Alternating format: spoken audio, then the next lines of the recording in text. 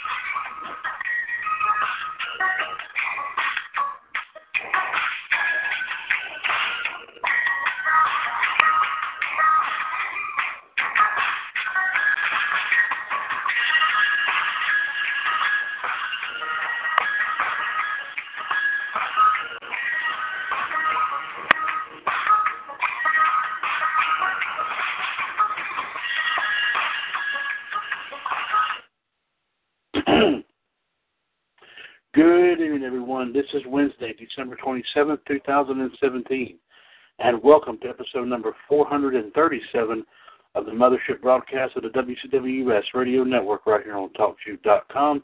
This is WCWUS Revolution. Once again, I am Mr. WCWUS Chad Henshaw back on the line here with you as we get set to talk about our favorite pastime of all time, professional wrestling. Of course, first off, we'll start off with our Wrestling News and Views here segment, which is brought to us by our 2017 Hall of Fame News Tag Team King Ice, represented here tonight by the Iceman, J.D. Jared D. Girolamo. J.D., of course, the 2015 and 17 WCWUS Hall of Famer, and also part of the team that brings you WCWUS Raw Radio every Monday afternoon right here on TalkShoe.com. Coming in from the TalkShoe chat box tonight, bringing us our wrestling history and birthdays for today, is the Human Suplex Machine, John Gross. John is the first 2016, WCWUS Hall of Famer, and also another part of the team that brings you WCWUS Raw Radio on Monday afternoons right here on TalkShoe.com. Before we go any further with, of course, everything else going on this evening, let's go ahead and bring JD and John in to what will be an explosive and dynamic and extremely thrilling, as we'll say, episode 437 of Revolution. Yes, it will. Indeed. Tonight here, of course, folks, our live video feed will be coming from our tribute group to the land of the extreme, as they say, ECWUS. This is extreme. And of course, if you'd like to chime in like to watch our live video feed from there this evening, as well as, of course, listen to it, is facebook.com/groups/ECWUS Extreme Rules. If you want to chime in on anything that we have to talk about here tonight, through, of course, our original method through TalkShoe.com, phone number, as always, is 1-724-444-7444. Call ID 138055#, the magic 6 numbers. And press that 1 if you want to chime in on anything that we have to discuss here this evening, which, of course, will be in addition to our wrestling news and views and history and birthdays. We'll be, of course, talking about our thoughts and opinions on last night's Smackdown Live, the final Smackdown, we should say, of 2017. We'll get our takes on, give our opinions on what took place there last night.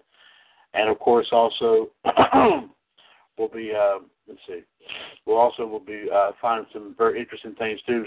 Some might be in the form of wrestling deputy, wrestling trivia. You never know what we'll do. But we'll definitely have some stuff lined up here for you here this evening right here on 437 of Revolution. Let's go and get things going here with our Wrestling News and Views here segment, all fired up, ready to go here tonight.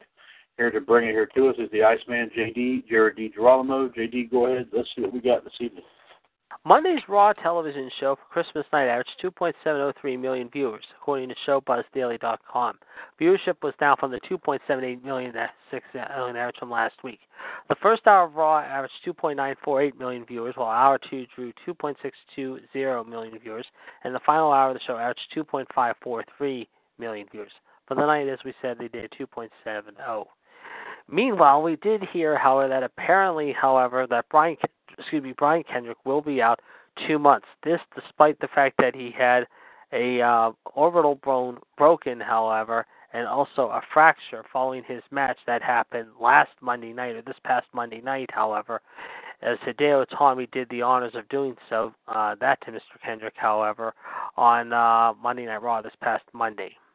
Meanwhile, however, we understand that tonight, however, Ember Moon, however, took on Sonya Deville, however, for the women's title at NXT Full Sail University. Also, the Street Profits were in action, and to see who would be the new number one contender to face Andreas Sin Almas, however, we now know it will be Johnny Gargano, who defeated Aleister Black, Lars Sullivan, and Killian Dane, however, mind you, to fit the spot. The Undisputed Era attacked Black when it looked like he was about to beat Lars Sullivan. Gargano then pinned Black to become the new number one contender. And let's see if we have any other news to report, however, besides the ones, like I said, as I mentioned, involving, however,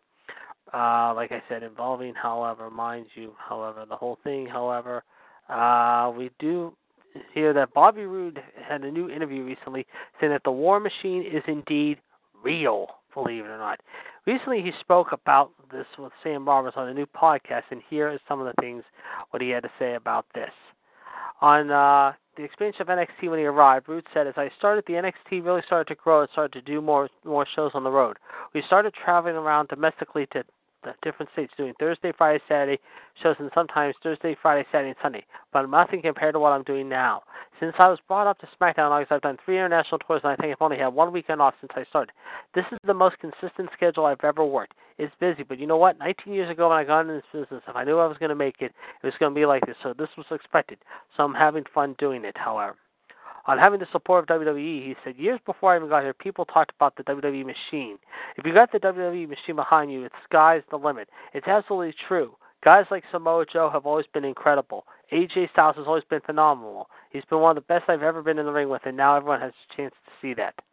On the constant travel schedule, he went on to say, "The weird thing about it is, throughout my career, I was used to having different schedules, so your body becomes calloused, if that makes sense. Through my career, I had dates where I would have gone weekends, 3 or 4 shots, and then be off 2 weeks. Then I would be back on the road. It's during those times, however, that I'm the most sore. But working a consistent schedule like this, your body kind of gets used to it. I've always said the worst part about it all is being on the road, sitting in a car for 3 to 4 hours and traveling to the next town. Flights and stuff like that is head and shoulders worse than falling on my back out there. But it's been great." Thank you very much there, JD. Of course, JD, along with King and WO T. Smith, is King Ice, your 2017 Hall of Fame News Tag Team. They bring all the news as fit to print here in the radio network every single night here in the radio network. And if it doesn't fit, they always find a way to make it fit. And, of course, in GTS's case, super glue and duct tape, you cannot beat that big-time combination. Let's see what John has in the wrestling history and birthdays here for today, December the 27th. 34 years ago today, which would put it at, let me see here, 1983 today, at a Wrestling at the Chase taping in St. Louis, Hulk Hogan made his return to the WWF with a win over Bill Dixon. Hogan left the WWF in 1980 after deciding against the wishes of then-owner Vincent J. McMahon to film a small role in, of course, Rocky III. He went to the AWA where he rose to national and international prominence after the film's release in 1982. But AWA's attitude and stubbornness to make Hogan their world champion made Hogan return to the WWF very quickly. Under Vincent Kennedy McMahon, who took over from his father in early 1982, Hogan was the centerpiece of the WWF's expansion from regional territory to national promotion. 1 month after his debut in January 1984, Hulk Hogan won the WWF title over the Iron Sheik and would hold the WWF title 5 times in his second run until his departure in 1993, only to return in 2002 to win the WWF Championship for the 6th time again. Also debuting for the WWF would be Mean Gene Okerlund. He was the WWF's main interviewer until he left the promotion in 1993. 30 years ago today would put it at, 1987 in Las Vegas. Greg Gagne defeated Adrian Adonis in a tournament final to become the AWA International Television Champion. On the same show, Medusa Maselli won the AWA World Women's title, as the title had been vacated for about 6 months when Sherry Martel, the previous champion, would leave for the WWF. That same day, Antonio Inoki beat Riki Choshu in Tokyo, Japan by DQ. But Takeshi Kitano introduced the newest member of his Takeshi Purasao Gundam stable, Big Van Vader. And, of course, a couple of side nuggets. Leon White wasn't the first choice for the Vader gimmick. Believe it or not, it was going to be Sid Vicious. He wasn't their second choice either. They were actually thinking about Jim Hellwig, who would wind up in the WWF in 1987, of course, as the Ultimate Warrior. Leon was set to debut for New Japan rival All Japan, but Giant Baba traded away his contract just before he debuted for them. Real quick, I do have some breaking news coming in real quick. We understand that tonight Paige took a drop kick to the back of the head and fell to the mat. The best referee then checked her, however, we understand, and medical personnel rushed down the ring and helped her to the back. We understand a 6-person tag at a house show in Uniondale. We're still getting updates on this story. Okay, thank you very much, JD. Oh, man, coming back the hard way there, especially for Paige. My goodness. Thank you very much, JD, for that update. Thank you for keeping us informed. Vader would defeat Inoki in under 3 minutes after demanding a match in his first act. The pro-Inoki crowd was whipped into a frenzy and a riot ensued. As a result, New Japan Pro Wrestling was banned from running events in Sumo Hall, and it was rescinded in February of 1989. Vader was not the only debut at the show. Hiroshi Hase won the IWGP Junior Heavyweight title from Kuniaki Kobayashi. He would go on to a legendary career, winning the IWGP Junior Heavyweight title twice, and would win the IWGP Tag Team titles 4 times, as well as serving as chairman of the PWF, the governing body for the championships for All Japan Pro Wrestling. 28 years ago today would put it at 1989. WWF presented No Holds Barred, the movie, on pay-per-view. The program consisted of the movie released in theaters earlier in the year, followed by the rematch from SummerSlam 1989, with champion Hulk Hogan teaming with Brutus Beefcake, taking on Randy Savage and Zeus in a tag team steel cage match. The match was taped on December 12th, and it was won by Hogan and Beefcake. That would be the last ever match for Zeus in the WWF, as he would leave the company shortly thereafter. 24 years ago today would put it at 1993. WCW presented the 10th anniversary of Starrcade. It is the most bought pay-per-view for WCW in more than a year. Halloween Havoc 1992 had only 165,000 buys. Shows since then had about 100,000 buys, except for the most recent event, Battle Bowl. It's just up 10,000 buys from the 1992 event. And it's the first Starrcade since the NWA-WCW split. Also, there was a side note. Sid Vicious was originally planned to take on Vader, but he was fired after a stabbing incident with Arn Anderson 2 months before the event, and Sid would rejoin with the WWF in 1995 before returning to WCW in 1999. 2 future WWF stars, Steve Austin and Goldust, battled in a best-of-3 falls match for the United States title, and it was Austin winning the belt. And Ric Flair defeated Big Van Vader to win the WCW World Heavyweight title. Had Flair lost the match, he would have to retire. On that same night on Raw, Alundra Blaze won the women's title in a tournament. The women's title was last seen in 1989, but it was reactivated. The women's title would become a part of the WWF for the most of 2 years, with Blaze winning the women's title 3 short times before she left the WWF in 1995.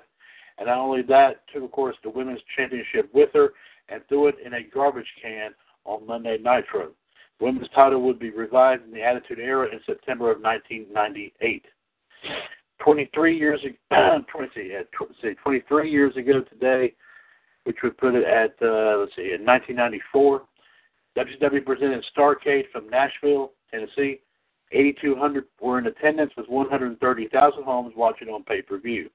One of the matches from this event was Vader defeated Jim Duggan to win the United States title.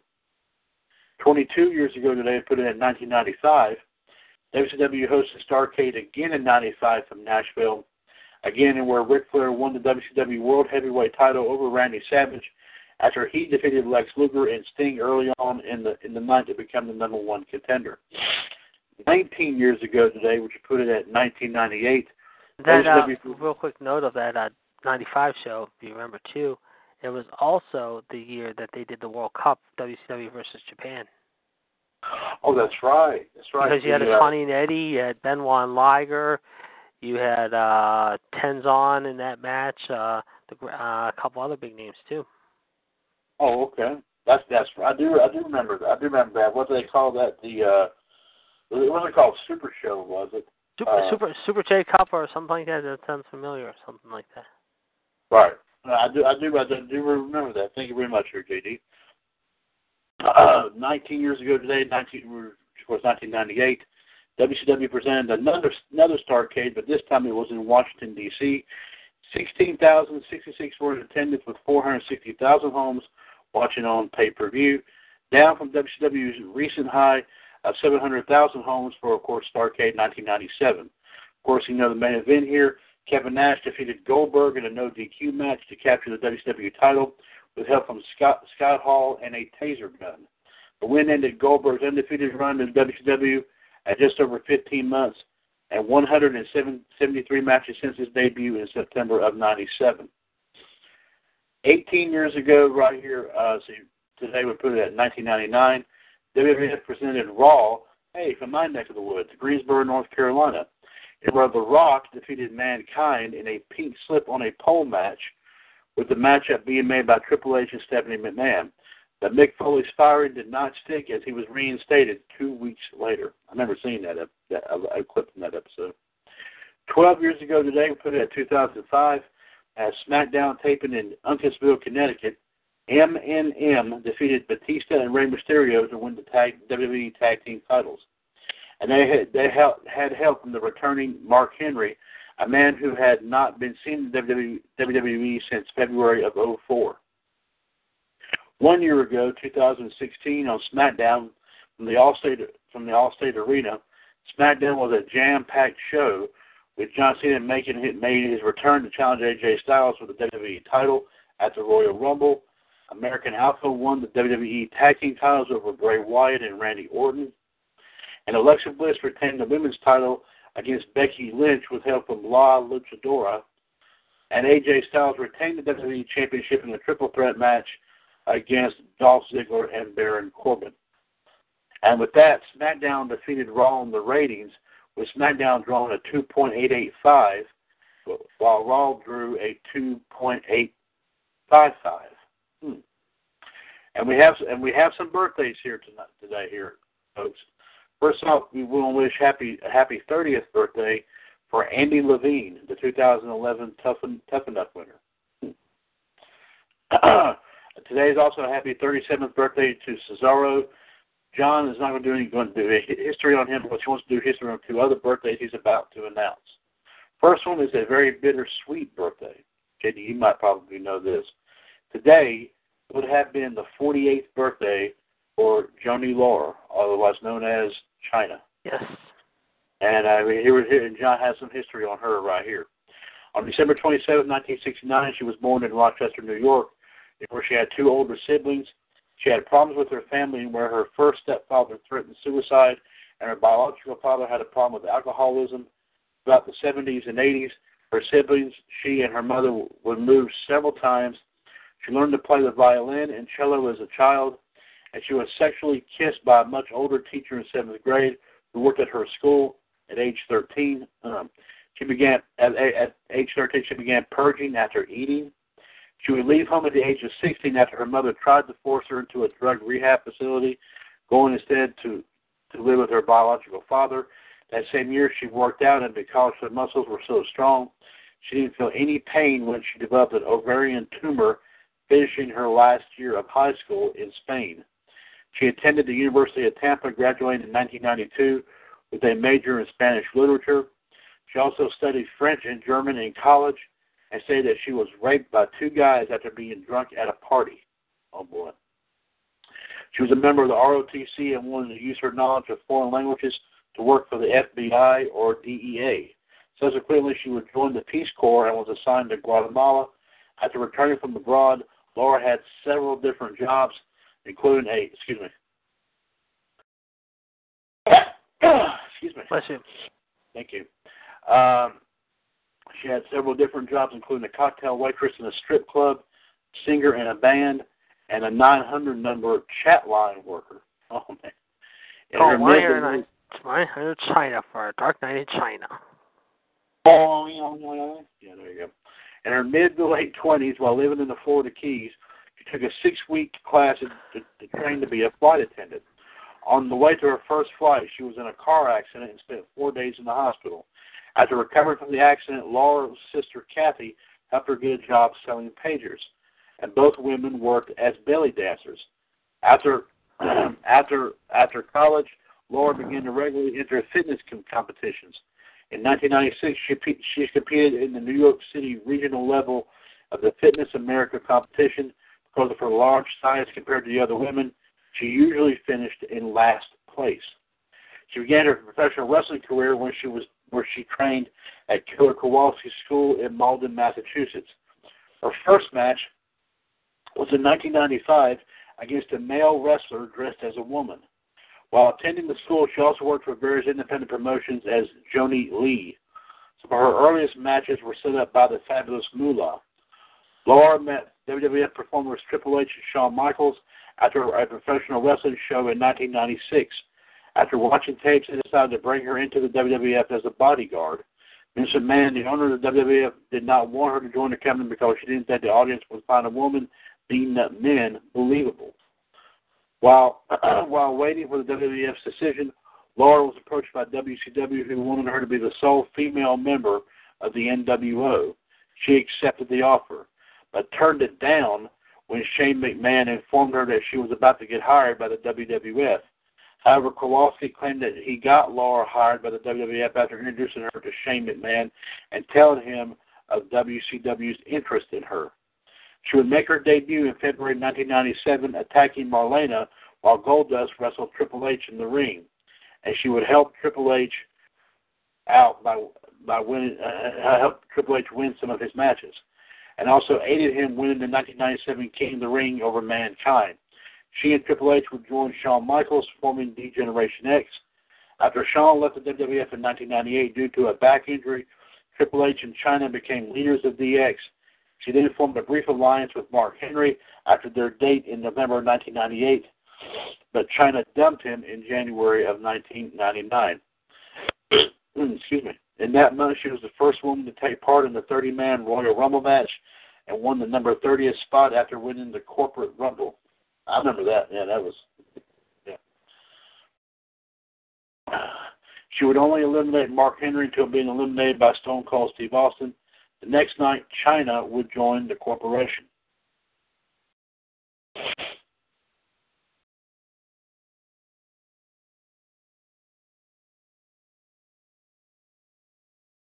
And she would turn her back on DX. She then teamed up with Kane, but at WrestleMania 15, Chyna would turn her back on Kane, and many thought she would be joining DX again. But it was a setup.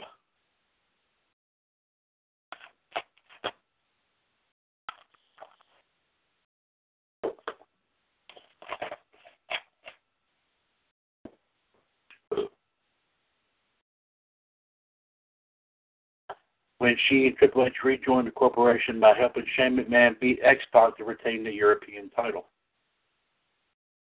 The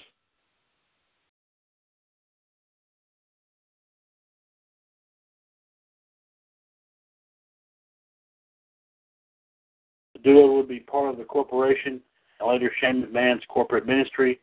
Following the dissolution of the corporate ministry,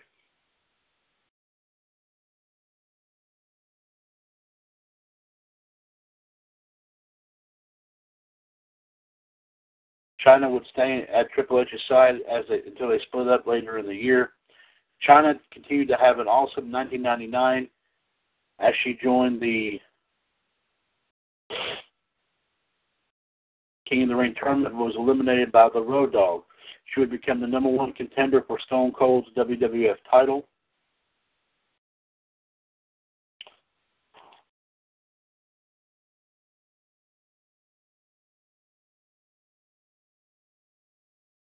By defeating Triple H and The Undertaker in a triple threat match, but she lost the number one contendership to Mankind.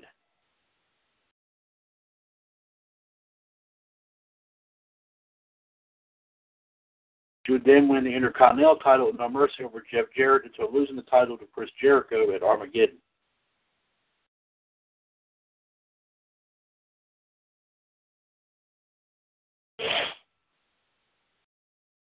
She and Chris Jericho became the Intercontinental Championship co-holders until the 2000 Royal Rumble when Jericho won the sole beneficiary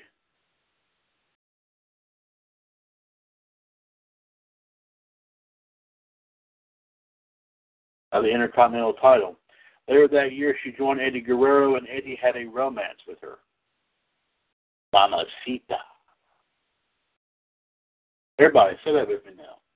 Mamacita. I don't say it all at once.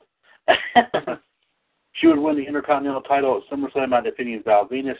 She teamed up with Eddie in that match to beat Val Venus.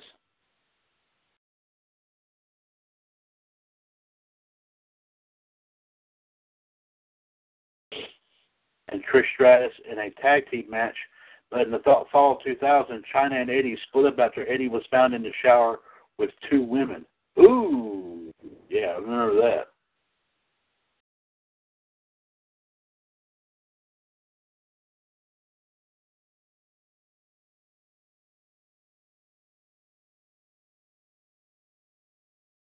At the end of 2000, she was injured by the right to censor, but returned in 2001 to win the WWF Women's title at WrestleMania 17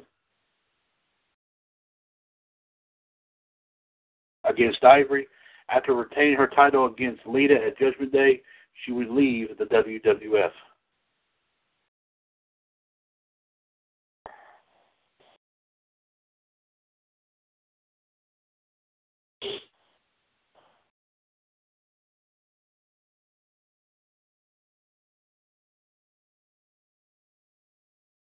She would join New Japan Pro Wrestling for a brief period in 2002 and would join TNA in 2011 as Kurt Angle's business associate, but would leave TNA after her first match.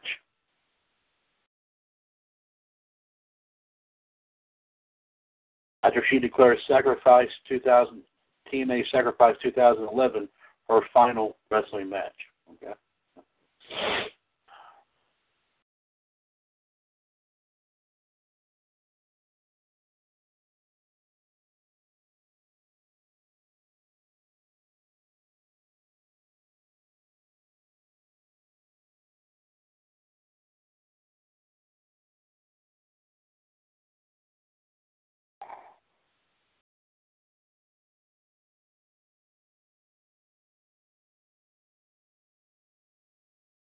In April 2016, she was found dead at her home in Redondo Beach, California, at the age of 46.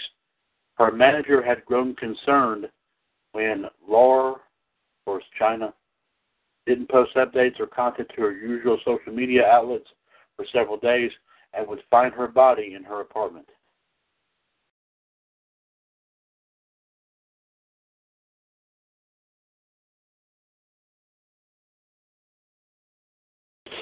The memorial service was held in Los Angeles on June 22nd, 2016, where 100 fans and friends attended, including Melina, Barry Williams, and Coolio.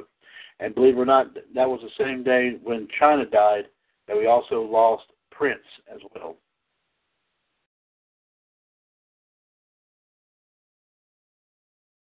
I remember seeing a video of them dumping Chyna's ashes into the ocean, I think it was. I think it was, yeah, that's what I remember too. But John says we have saved the best for last. And he says this man is still alive and he needs no introduction. Okay, John, let's hear who it is. Let's see who it is. Today, too sweet right here. John today is saying here today is a happy 51st birthday to Goldberg.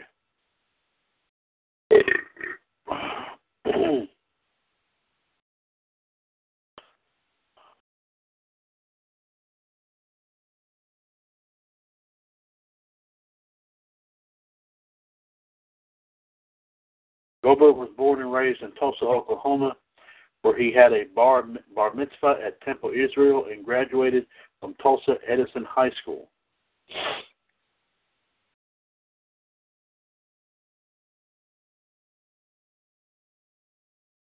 He had a love for football early in life and became a bouncer at the age of 16. Goldberg's mother, Ethel, is a classical violinist. Huh.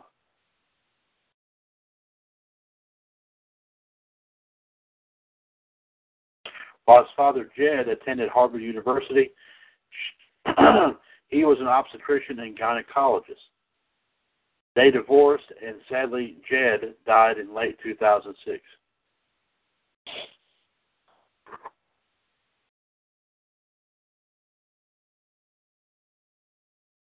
Ethel also breeds flowers and created an award-winning hybrid orchid, which she named after Goldberg. His brother, Michael, is the owner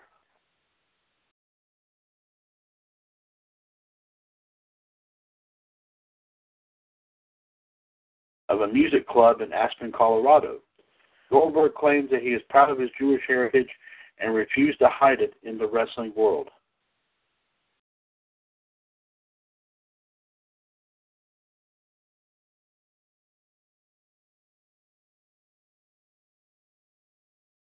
Including refusing to wrestle on Yom Kippur, his Romanian great-grandfather Marcel immigrated from Bucharest and came to the U.S. through Ellis Island.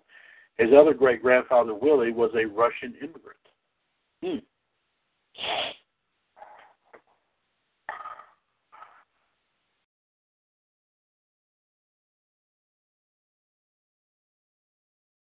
Goldberg earned a scholarship to play for the University of Georgia Bulldogs football team, where he served as a defensive tackle.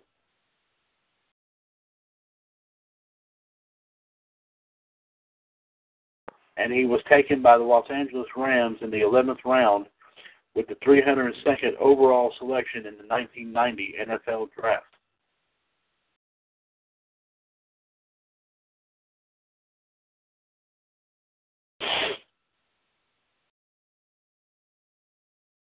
He played for the Rams in the 1990 NFL season and was followed up by a stint with the CFL Sacramento Gold Miners and of course, as we always heard, the Atlanta Falcons.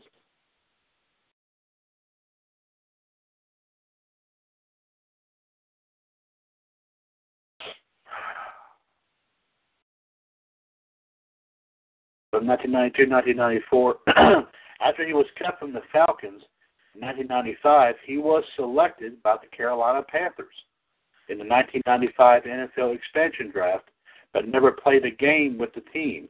He was the first player to have been cut by the Panthers. Well, isn't that something? Huh. Goldberg's NFL career ended. It would have been interesting if he actually did play for Carolina. It would have been interesting. Goldberg's NFL career ended when he tore his lower abdomen off of his pelvis. Ooh. He had hopes of returning to the league after rehabilitation, but due to his lack of success,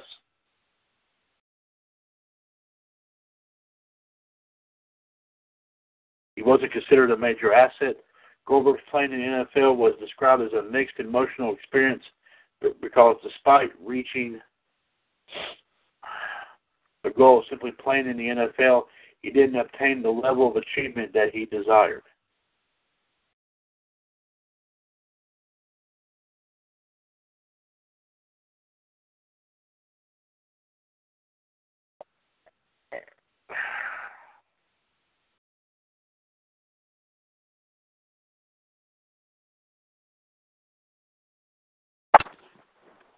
During his rehab from the NFL injury, Goldberg was powerlifting and mixed martial arts training. And believe it or not, Lex Luger and Sting spotted him and urged him to try professional wrestling. Although he wasn't a fan of wrestling, he would use it as an alternative to his fledgling football career.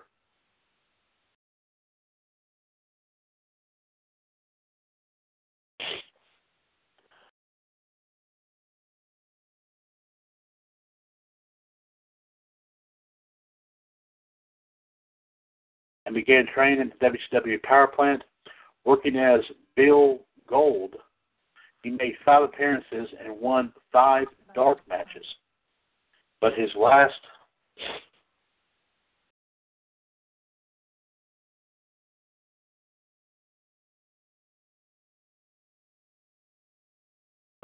pre-televised appearance was on July 24th, where he suffered a loss to Chad Fortune. Goldberg would actually officially make his debut on September 22nd, 1997, quickly defeating Hugh Morris. That was the same night in the WWF, in where Austin stunned McMahon at Madison Square Garden. So there was something big to watch on that particular date, September 22nd, 1997.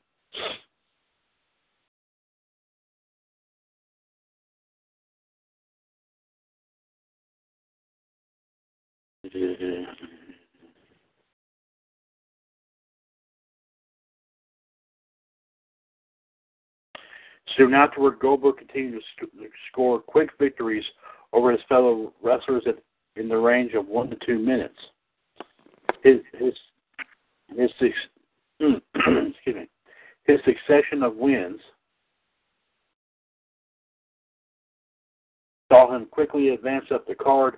He was pushed as a singles wrestler, and the newcomer captivated fans with his monstrous yet silent charisma.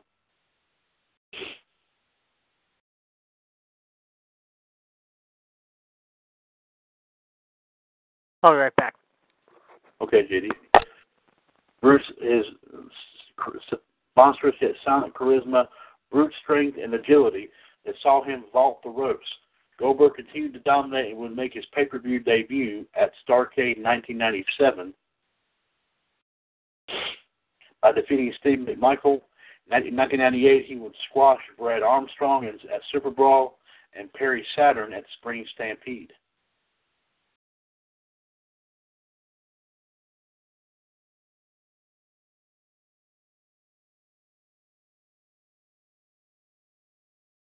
In mid-March, WCW stopped referring to him by his full name, shortening it to just simply Goldberg. Around this time, WCW began counting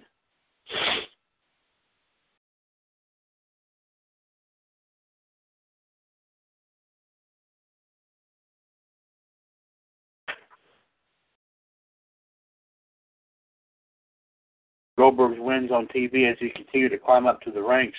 Goldberg's win over Saturn was his 74th consecutive win without a loss.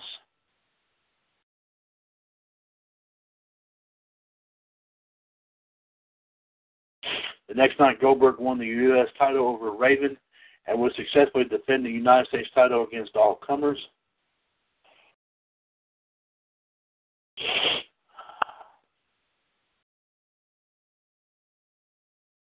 He would adopt the catchphrase, "Who's next?" in reference to his rapidly expanding winning streak. Goldberg would get over as a main eventer.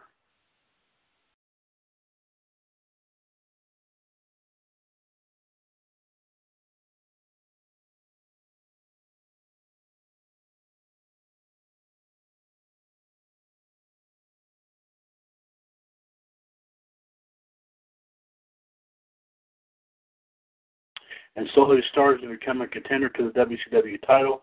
On July 6, 1998, he defeated Scott Hall to gain a shot at Hulk Hogan's WCW title.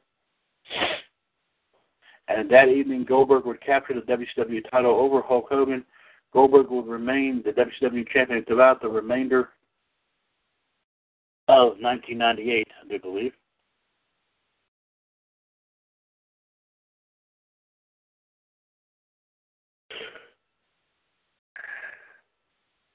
Turning back to challenges of the NWO, of course, the NWO Wolfpack, Sting, Diamond Dallas Page, Bam Bam Bigelow, Ming, and among others.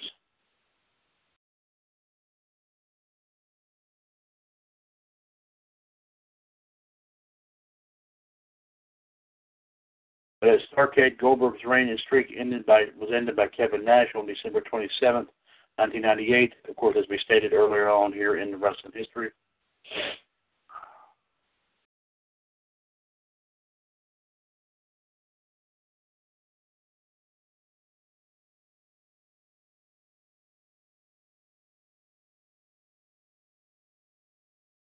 WWF began mocking Goldberg with the character Gilbert. Gilbert, who was actually Dwayne Gill, was the WWF light heavyweight champion at the time.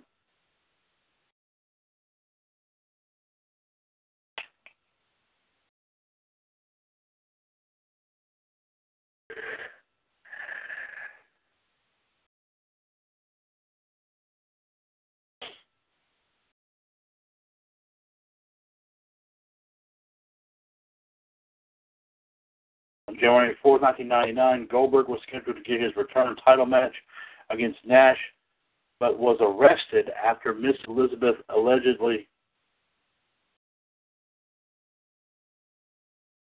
filed a complaint against Goldberg that led to a ruse all along by the reuniting NWO.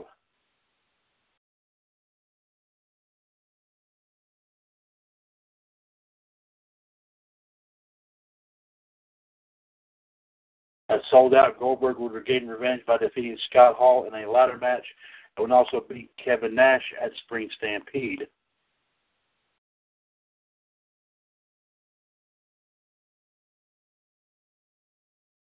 And Slamboree.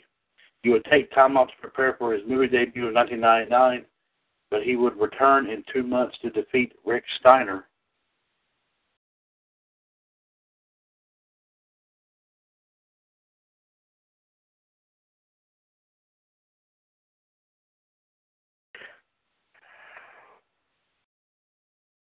At Road Wild, he also would defeat DDP at Fall Brawl and then challenge Sid Vicious to a match to end his streak.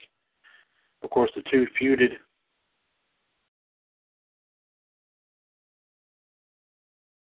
with each other, which culminated in a match at Halloween Havoc, in where Goldberg won the WCW United States title via referee stoppage.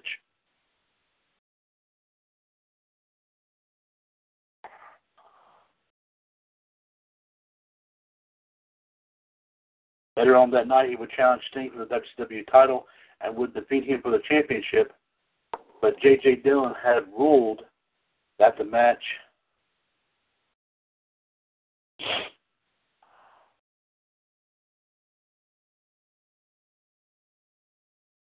was not sanctioned by WCW, and that therefore Goldberg's victory was void, but Sting was not given the title back due to his attack.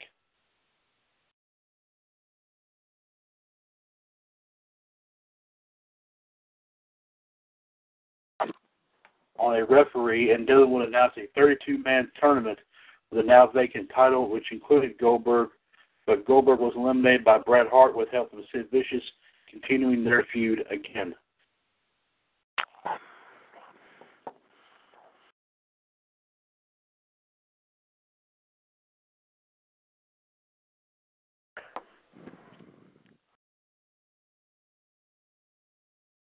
Goldberg would win an I Quit match against Sid at Mayhem to end the feud. After that, he formed an alliance with Bret Hart, and they would win the WCW World Tag Team titles, only to lose the titles to Hall and Nash. At Starrcade, both Goldberg and Hart would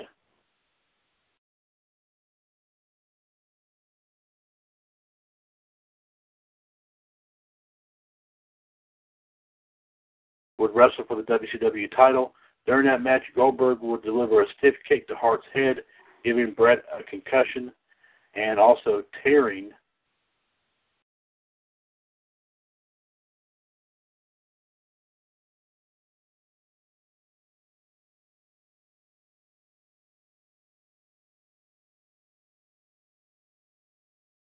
a muscle in his neck.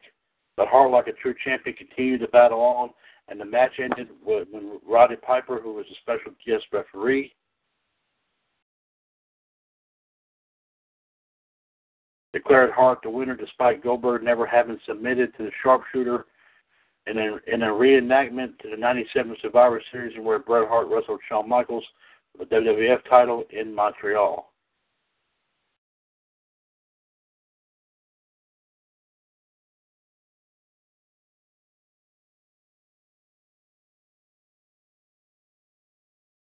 Goldberg and Bret would face off in a rematch again, with Bret retaining over Goldberg with help from Kevin Nash and Scott Hall.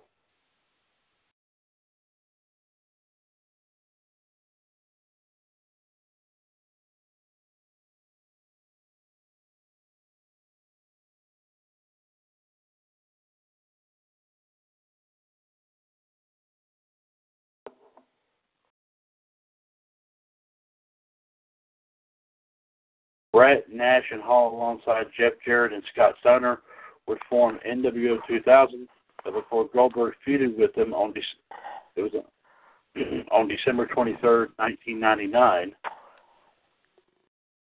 Goldberg chased the NWO limousine into the parking lot. The spot in the sequence called for Goldberg to pound the windshield, I believe, of the limousine.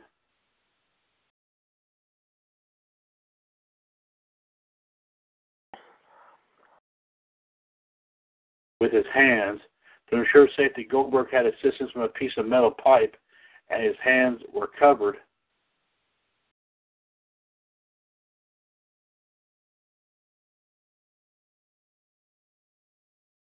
In black tape. After this, Goldberg broke some of the vehicle's windows, and Goldberg broke the first two with his hands, and then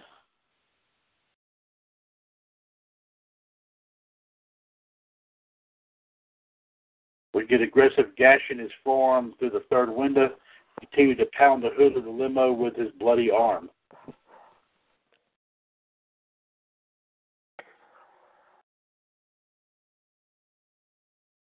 But after it ended, he was immediately taken to the arena and rushed to a nearby hospital where the wound was patched.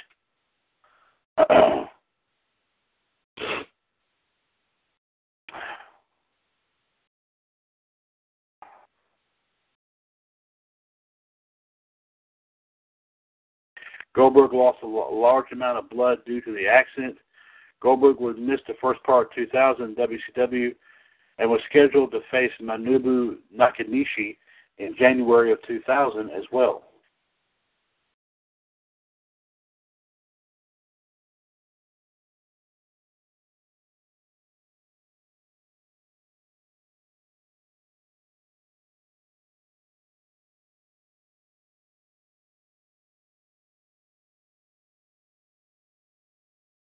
He would return in May of 2000 and help Kevin Nash against Tank Abbott and Rick Steiner for the first time at the Great American Bash.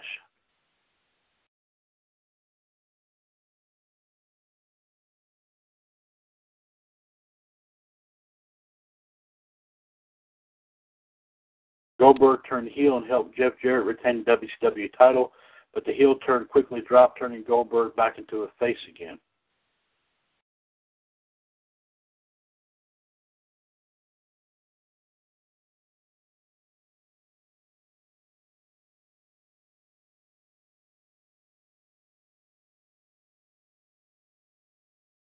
After he had a feud with Scott Steiner, Goldberg's rivalry with Vince Russo accelerated, and in October of 2000, Russo laid down the gauntlet.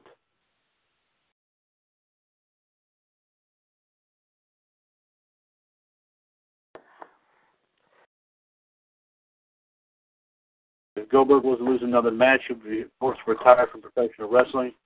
Goldberg held on and defeated all comers.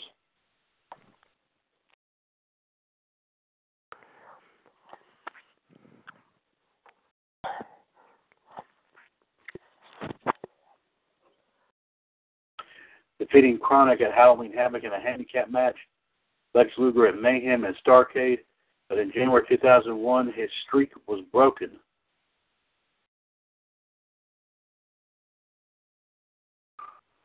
At WCW Sin, when Goldberg teamed up with Dwayne Bruce as they lost to Luger and Buff Bagwell, and where a fan sprayed mace to Goldberg's face.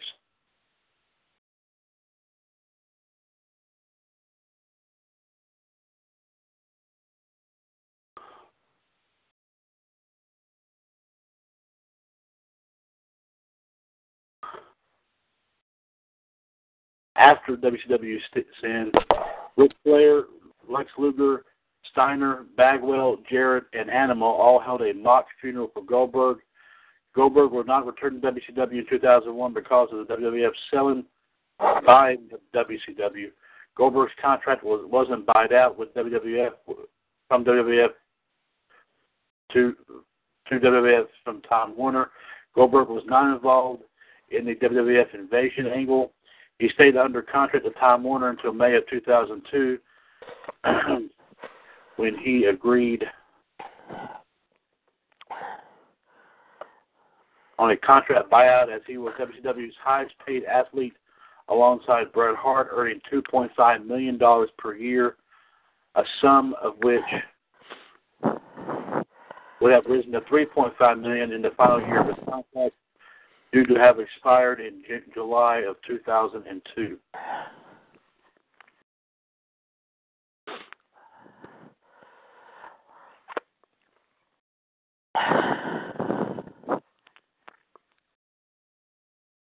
Goldberg would return to the ring in August of 2002, where he joined All Japan Pro Wrestling. His success in Japan led him to the WWE. Diarrhea. As WWE began contract negotiations with him, at WrestleMania 19, there were vignettes for the next pay-per-view Backlash, and were clips of Goldberg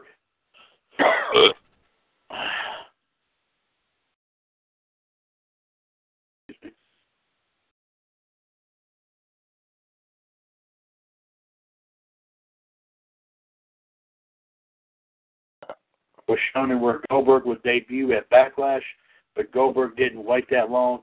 He made his debut the night after WrestleMania.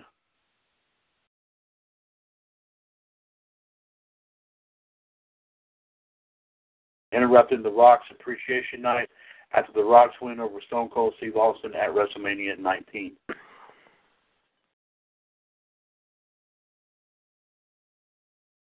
And Goldberg then speared The Rock right out of his boots.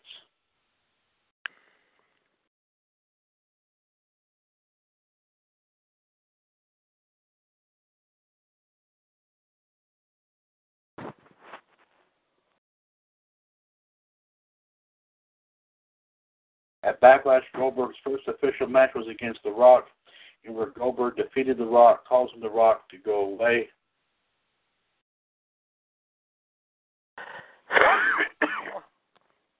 From Hollywood, he would go undefeated, defeating 3 Minute Warning and Christian in May of 2003.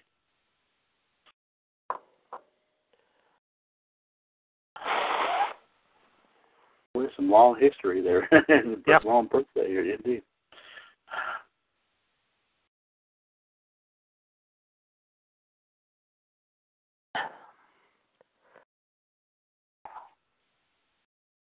He feuded with Chris Jericho after Jericho was revealed to be the man who conspired with Lance Storm to try to run Bill Goldberg over.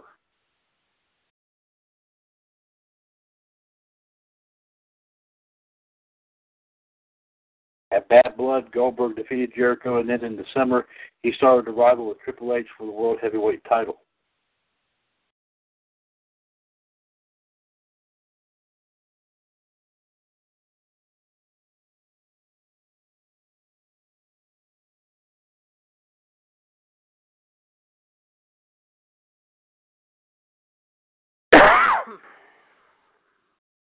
But Stone Cold changed the match into a 6-man Elimination Chamber match, which featured Randy Orton, Chris Jericho, Kevin Nash, and Shawn Michaels.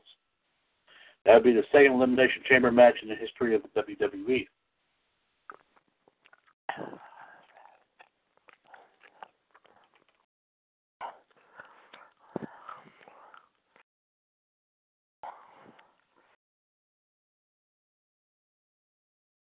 Goldberg dominated the late half of the Elimination Chamber, eliminating Jericho, Michaels, and Orton until being eliminated last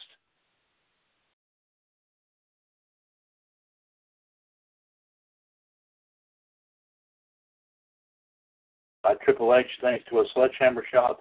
Goldberg was unable to capture the World Heavyweight title that night, but Goldberg would capture I do see we have guest 4 coming in here on the chat box here. We do guest 4. Welcome to number 437 of Revolution. Mr. WCWUS Chad Henshaw here, as well as the Iceman Jared DiGirolamo, and the Human Suplex Machine John Gross here. Thank you for coming on. But Goldberg would capture it unforgiven by defeating Triple H, and he would hang on to the title despite Triple H putting a bounty on his head.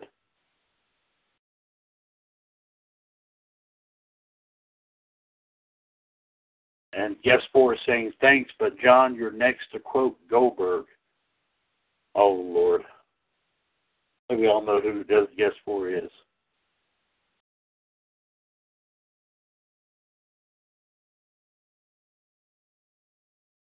It would be Batista that would claim the bounty, and Triple H would gain the title shot at Survivor Series for the World Heavyweight title.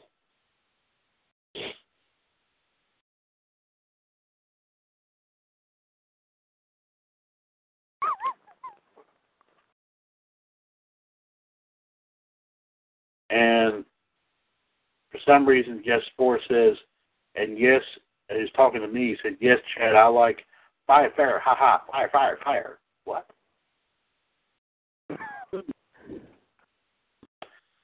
But Triple H would fail again at Survivor Series. However, Triple H would reclaim the world title Armageddon over Kane and Goldberg. Well, it's not who I thought it was, guess 4. I could only have one guess. JD, you sorry dog.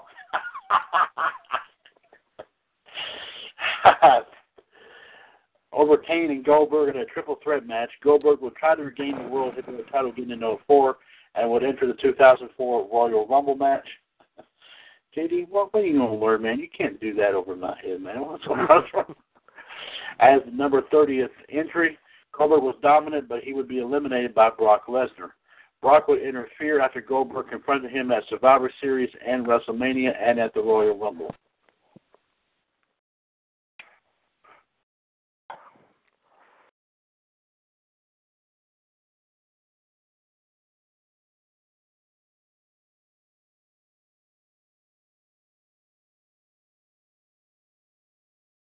Of course, well, actually, Kurt Angle eliminated Goldberg because Brock hit him with the F5, and Goldberg screamed, "You're next, you son of a..." I'm not going to even say what else it is. Yeah, SOB, we'll say that. There you go.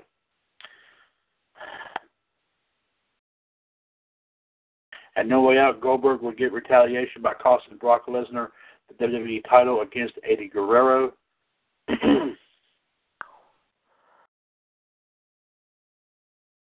That would give these two a match at WrestleMania with Steve Austin as the guest referee. The crowd did not buy into this match one bit, with Austin getting the most cheers. Fans knew that Goldberg and Lesnar would both be leaving the WWE.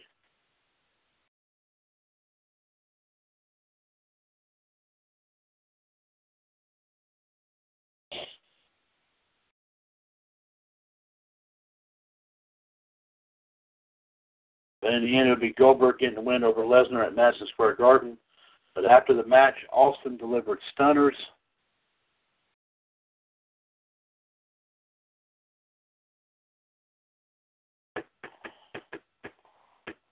To Goldberg and Brock Lesnar as one final parting gift from the WWE.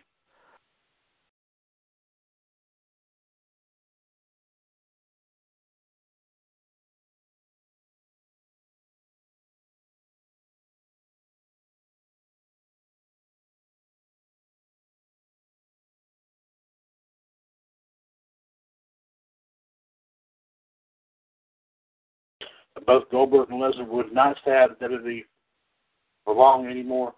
Brock would, of course, return to the WWE in 2012, while Goldberg made some appearances in the Legends of Wrestling shows throughout 2015 and 16.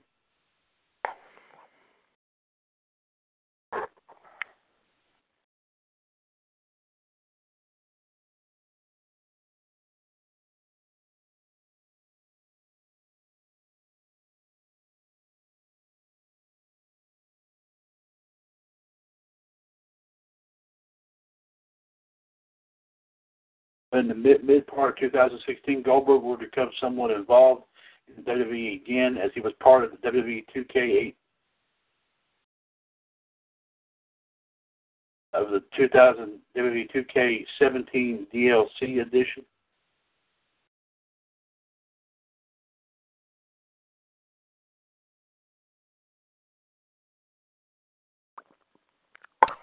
He and former rival Brock Lesnar traded insults with each other throughout social media and WWE 2K events such as Gamescom.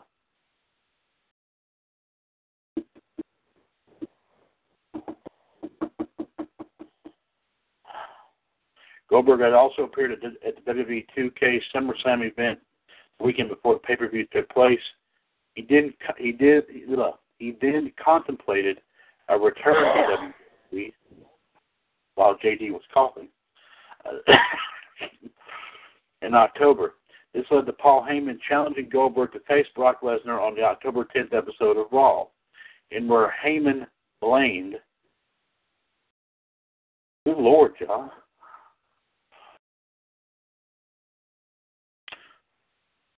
that Goldberg was the one blemish on Lesnar's WWE career. Goldberg had defeated Lesnar, of course, at WrestleMania 20 on March 14, 2004.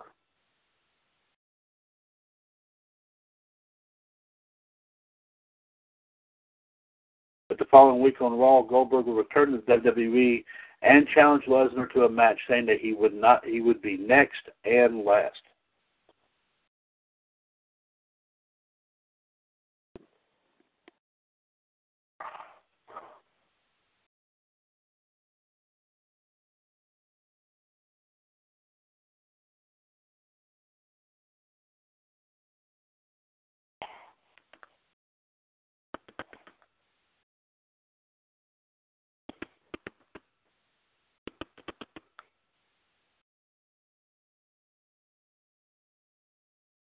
Goldberg and Lesnar would face off at Survivor Series, with Goldberg defeating Lesnar in only 1 minute and 26 seconds. The next night on Raw, Goldberg announced he was going to be the first participant in the 2017 Royal Rumble match. He would return on some Raw shows in 2017 before the Royal Rumble, even getting involved in a face-off on the Go Home show with Brock Lesnar and The Undertaker. At the Royal Rumble, Goldberg entered at number 28, and he eliminated Brock Lesnar.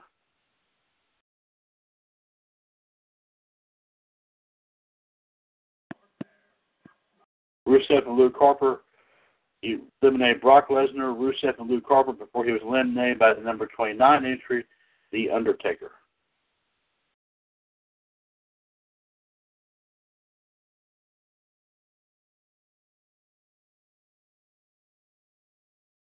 Lesnar then returned to Raw to challenge Goldberg for one final battle at WrestleMania 33.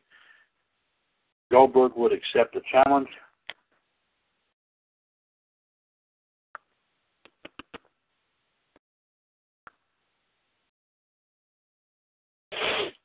But not before challenging Kevin Owens for the Universal title at Fastlane on behalf of Kevin Owens' buddy, Chris Jericho.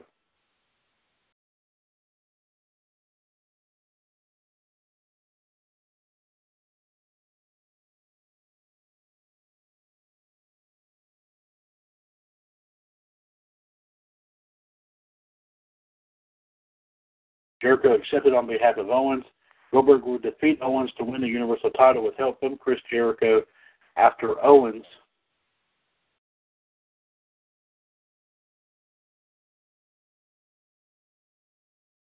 had turned his back on him several weeks before the match. Goldberg did lose the Universal title at WrestleMania 33 to Brock Lesnar.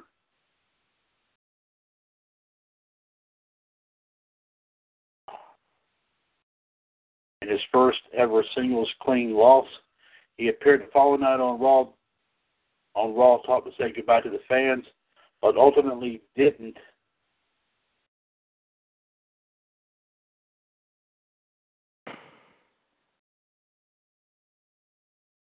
Didn't rule out a return in the future. There is speculation, though, that Goldberg could be back in the WWE as a member of the 2018 Hall of Fame, and maybe a possible match at WrestleMania 34. Only time will tell, And John says that is all he's got for the history and birthdays for tonight. John, thank you. Very long, but I do greatly appreciate that. Thank you. And JD, thank you very much for the wrestling news and reviews here for tonight. Let's take care of this one more time here, folks. 1-724-444-7444, call ID 138055#. This is episode number 437 of WCWUS Revolution for Wednesday, December 27th, 2017. Mr. WCWUS Chad Henshaw, the Iceman Jared D. Girolamo, and the Human Suplex Machine John Gross here with you here tonight. Gentlemen, due to, of course, a little bit of time constraints, if you would like just to give us, throw out some, what you thought was some key moments from last night's Smackdown live broadcast. Won't be able to go through a full-blown account of it, but we want to give us some, like I said, just some tidbits of what you thought was some of the interesting moments here, of course, on from Smackdown Live last night. And John says he's got to give himself a hand for doing the histories and the birthdays. Yeah, indeed, John, indeed.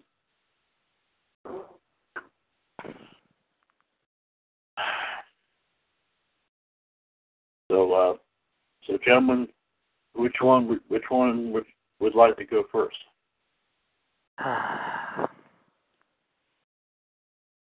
If you feeling okay there, Judy? Yeah. Yeah, you went,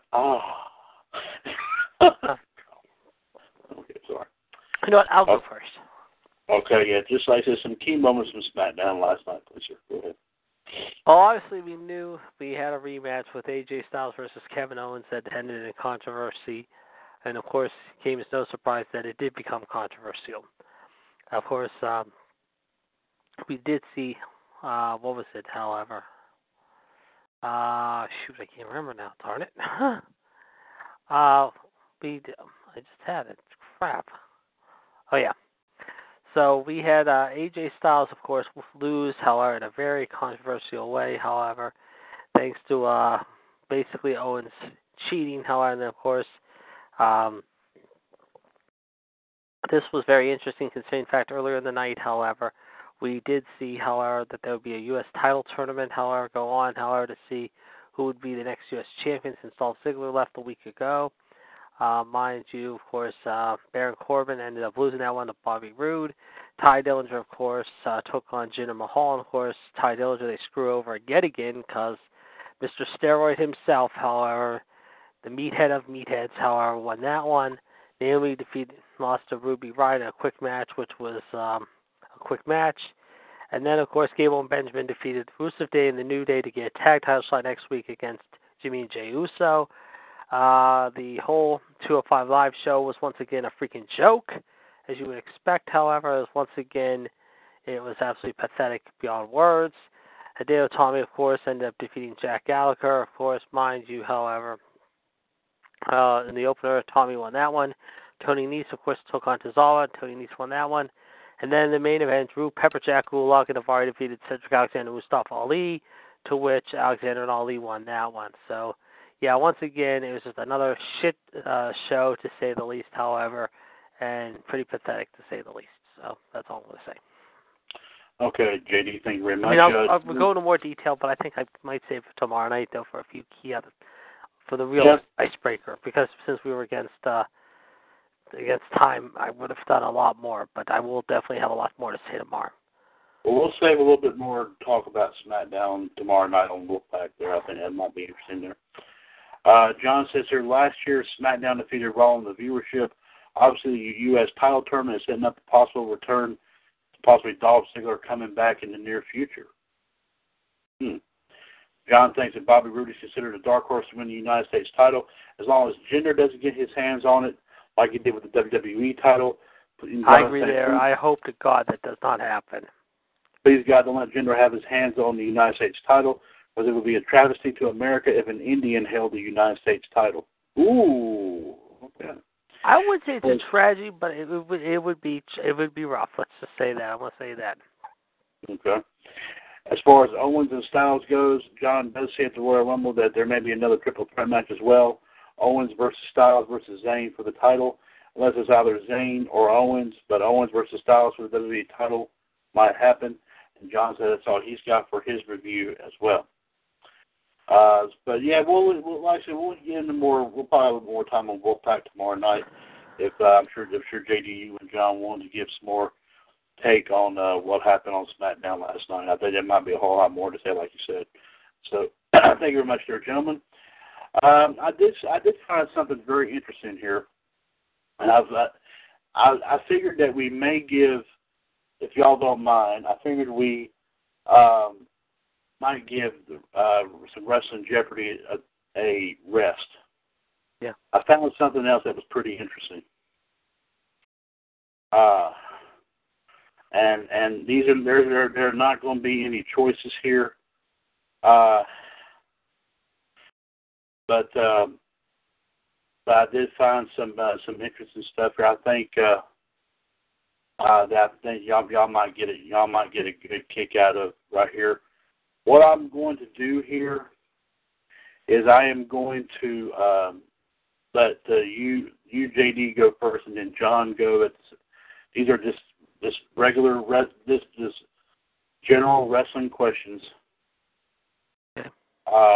And like I said, I'm gonna let you answer the first one, JD. Then John will go next. It's gonna be like a back and forth thing between you. Just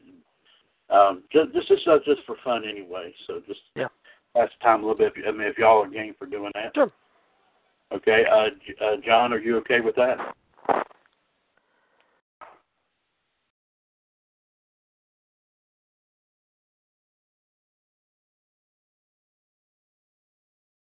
And John said he said he wouldn't mind that as well. All right, let's see what we have. It's coming from onlineworldofwrestling.com. Some interesting stuff here. Here we go. Question number 1, JD. You get the first question. All right. When Big Van Vader made a surprise appearance for TNA in 2003, who did he save from a beatdown? I'm going to say Dusty Rhodes. And you're right. It was Dusty Rhodes. John, this is your question. Who was Ringmaster Steve Austin's opponent at WrestleMania 12?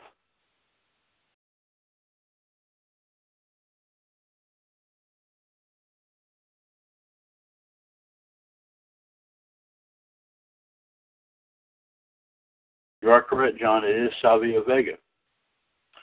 All right, JD, let's see if you know this exactly. And what was the exact date that Steven Regal began using the name William Regal in the WWE? May 1998? September 18th, 2000.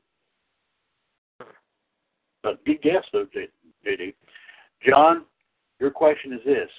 Who was Goldberg's first opponent in a WWE pay-per-view in 2003?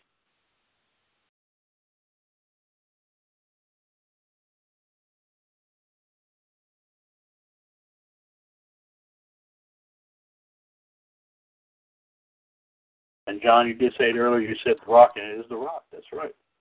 Question number 5, JD. Who did Randy Macho Man Savage defeat in the finals of the 1987 King of the Ring tournament? I am going to say that was... wow, let me think here. I'm going to say, and go out on a limb, I'm going to say Ricky Steamboat. King Kong Bundy. But good guesses here, guys. Like I said, this is you get to learn a lot of interesting things here when we do stuff like this. John, your question is this.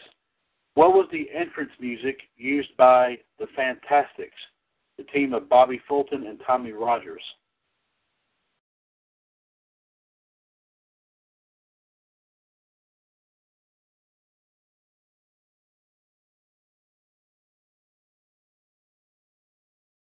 John's going to pass on it. John, the answer is Sharp Dressed Man by ZZ Top.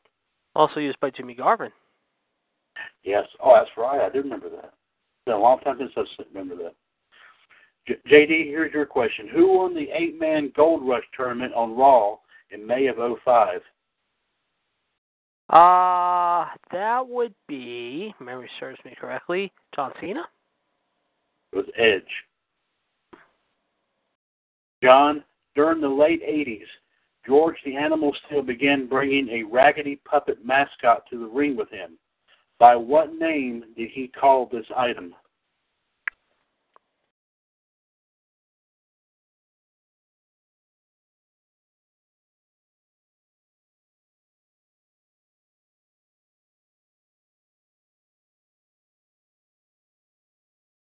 You say ferret.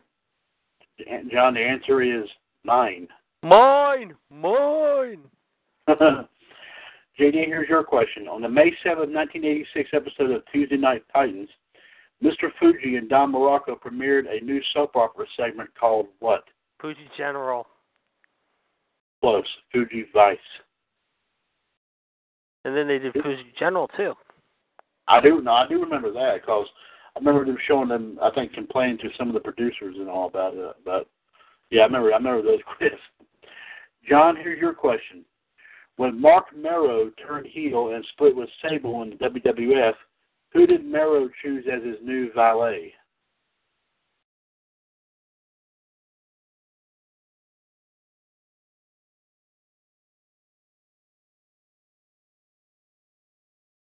John, you're correct. It was Jacqueline. JD, in 2000, Shane Douglas and Buff Bagwell won a tournament for the WCW Tag Team titles. Who did they defeat in the finals? The Perfect Event. The team of Ric Flair and Lex Luger. Yeah, the Perfect Event, I think they were called. I thought that was, well, wait a minute. I thought that was, I think. That was Palumbo and Sean Spacey. That's right. My mistake. Yeah, I think the Team Package. I think they called themselves Team Package. Team Package. That's it. Yep. Yeah, okay, all right. A good guess, though, John. JD. Good guess. John, here's your question. With whom did Rick Martel form a tag team known as the Supermodels in 1995 in an attempt to get back in the WWF?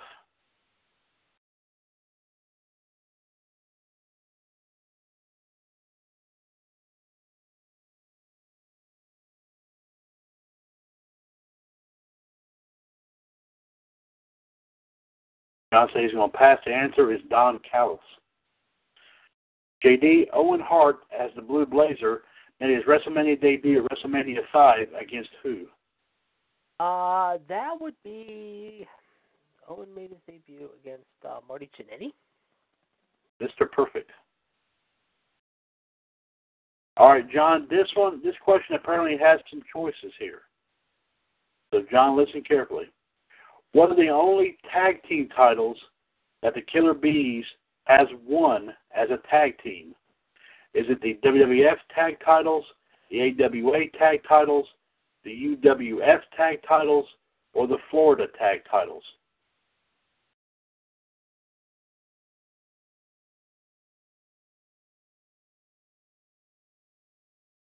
John, that's not one of the choices there, bud.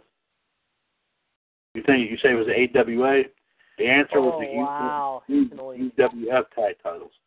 I'm sorry, JD? I just found an old video of the Great American Bash, however, from 1987 from my hometown. Oh, cool.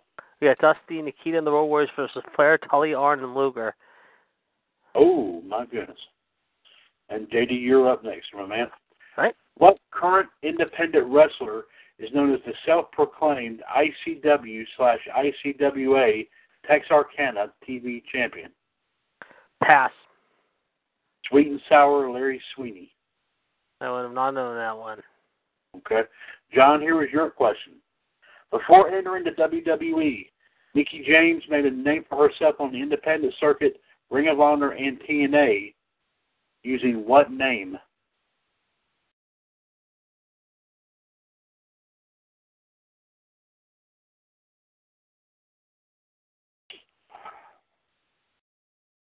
John, you're correct. It was Alexis Lurie. Nice job, Don.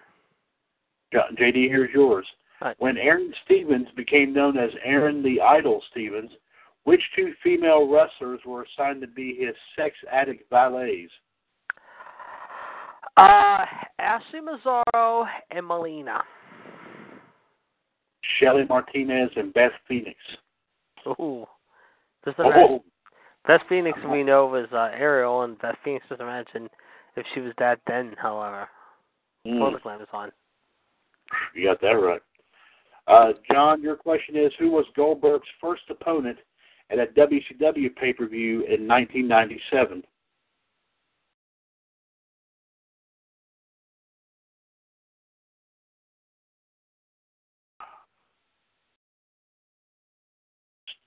John, you're correct. It was Steve Mongo McMichael. JD, your next question is this. What two wrestlers did Eddie Guerrero defeat in a three-way to capture the IWA Mid-South title in 2002?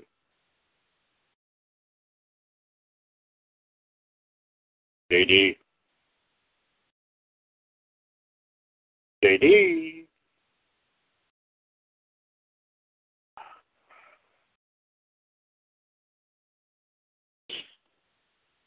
I'm back. Sorry, just had to get something. I'm back. Oh, okay, JD, you're up next. Here's your question. Okay. What two wrestlers did Eddie Guerrero defeat in a three-way to capture the IWA Mid-South title in 2002?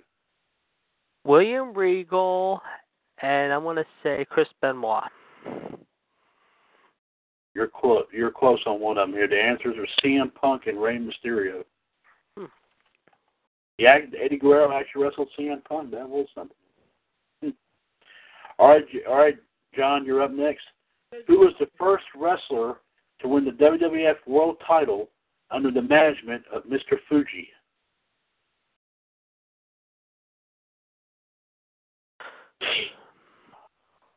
And I can tell you right now, here it is a nice, balmy 6 degrees. Holy cow, that is something else. John, you are correct. It is Yokozuna. Bonsai! That's it, Bonsai. All right, JD, here's yours. What promotion did the Bad Breed, Ian and Axel Rotten, originally form a tag team in? ECW? The Global Wrestling Federation. Did not know that. John, who won the Battle Royal at WrestleMania 22, which was taped exclusively for the DVD home release?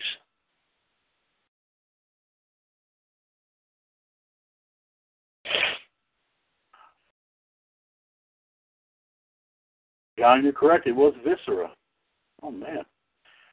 All right, JD. Think about this one. This one is going a little bit back here. So let's see if you know this one right here. Early in his career, Shawn Michaels formed a tag team known as American Force with what wrestler? Chavo Guerrero? Paul Diamond. Ooh. John, your question is, who was Kurt Angle's opponent in his final WWE TV match before he jumped ship to TNA?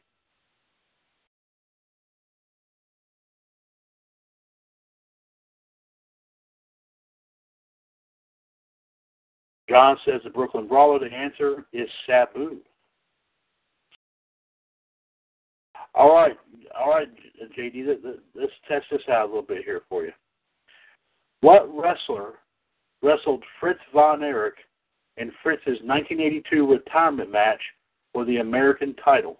I know this one. King Kong Bundy. That's right. John, here is yours. John, which of the following four superstars was not defeated by The Undertaker at a WrestleMania event?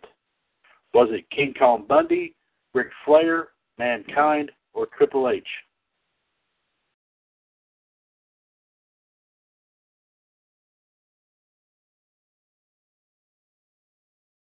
John, you're correct. It was Mankind. All right, JD, let's test your knowledge here. Who was responsible for the primary training of WWE superstar Batista? Danny Davis? Wild Samoan Alpha. Should have known that one. Oh, you knew? Oh, okay. Oh, man. All right. John says, although a Mankind Undertaker fight would have been nice for WrestleMania. Yes, it would have. John, here's your question. What did he say? After he gave his answer for his question, he said, although a Mankind Undertaker match would have been nice for WrestleMania. Oh, yeah, no doubt. I mean, Yes. And talking about Batista, we have heard he might be coming back, maybe. Hey, I hope so. I'd love to see that. And they're saying him and Brock maybe for WrestleMania this year. That'd be interesting. if Goldberg and Brock was a hit, yeah, Batista and Brock would be good. Would be awesome. Yeah, for the Superdome? Oh, yeah, big time. Oh, indeed. John, your question is this. Barry Horowitz briefly worked for WCW in 1990, forming a tag team with what legendary wrestler?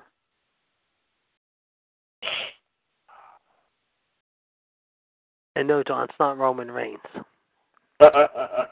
We're still trying to get information on Paige, however. The latest we've heard, however, this is what I've heard from Borla Me. They said right now, apparently it might have been her neck, however, they said. It says here, she took a kick from the back of Sasha that caused the match to stop. A stretcher was brought out. She was able to walk to the back with help from doctors. And it says, however, she had her back to Sasha at the time when it happened, and did not realize that the kick was coming. Also, we can tell you that's the report from Jeremy Thomas. And now we can say also from Jeremy Thomas, this has been confirmed to us now. The NXT Championship match for TakeOver Philadelphia is now official.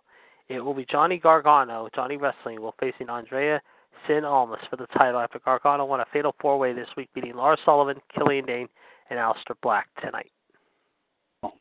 Thank you very So much. he could pull off the biggest Rocky Balboa story of a lifetime in Philadelphia the night before the, like I said, this is cool.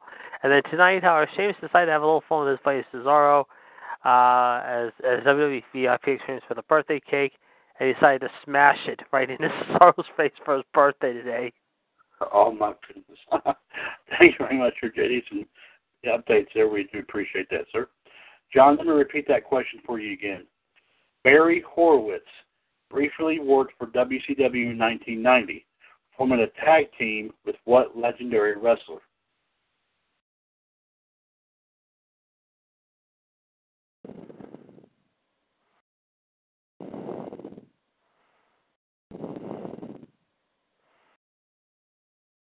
John, you're saying Paul Roma. It was actually a Moondog Spot.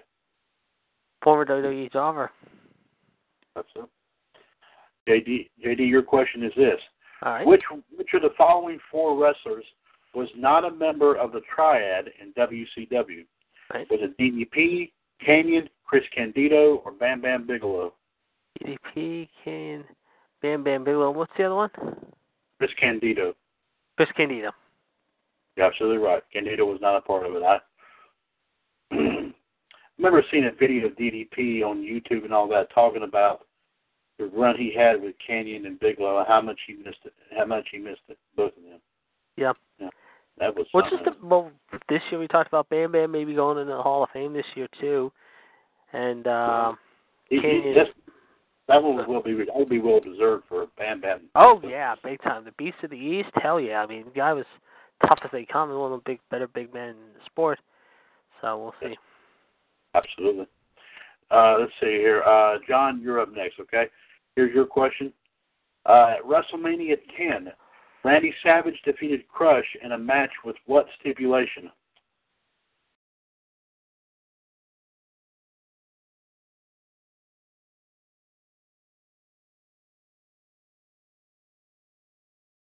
You're correct, John. It was Falls Count Anywhere. I have that. I have that on tape. I think I have it on. I have it in a box set from 6 through 10.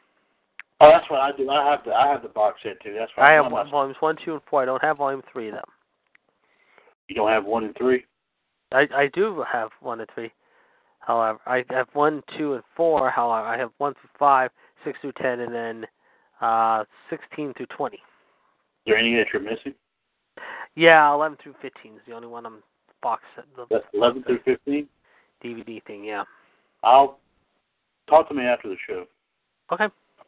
All right, JD, here's your question. I can tell you, remember, we now heard it is official, like I said, on Outside the Ropes tonight, 65 inches of snow in Erie. Ooh, my goodness. They're still digging out. They're going to be bogged down here big time here, folks. Oh, this weekend? Yeah, they got to do something like that, yep. Exactly. JD, here's your question. What universally known recording artist has been best friends with Jim Brunzell for over 20 years? Greg Allman? Bruce Springsteen. Huh. I did not. I didn't know that one either. That's a new one, huh? It is. John, who's your question? Who did Randy Savage choose as his partner at Survivor Series 1992 to go against Ric Flair and Razor Ramon? Oh, yeah, dig it. I want to snap it to your Slim Jim. Oh, yeah. I miss those commercials. Yeah. I really do. Those were the main commercials. John, you're correct. It was indeed Mr. Perfect. All right, John. All right, JD. Who is the winner of the first match on the first ever episode of Thunder on January 8th, 1998? That would be, I'm going to say Kevin Nash on that one. Believe it or not, it was Randy Savage. John, what long WWE character was killed off at the end of the Great American Bash in 2004?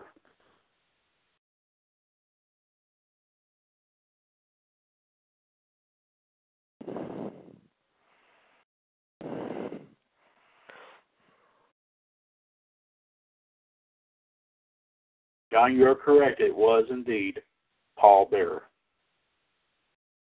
Go ahead, JD. You're dying to do it. Go ahead. What's that? Paul Bearer, you said? Yeah. Oh, yes. I knew you were going to die.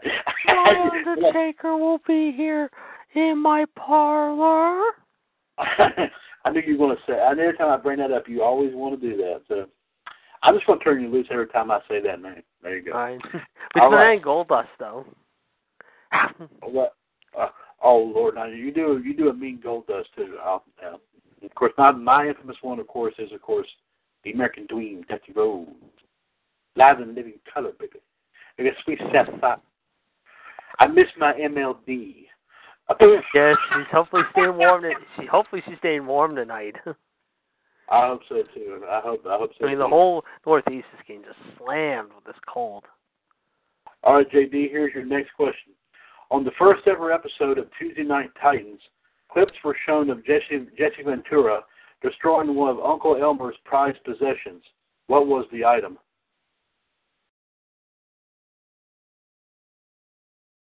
JD. Oh, Uncle Elmer? That would be his car. A Rolex watch. Huh. John, here's your question. Who did Booker T defeat in the finals of the 2006 King of the Ring?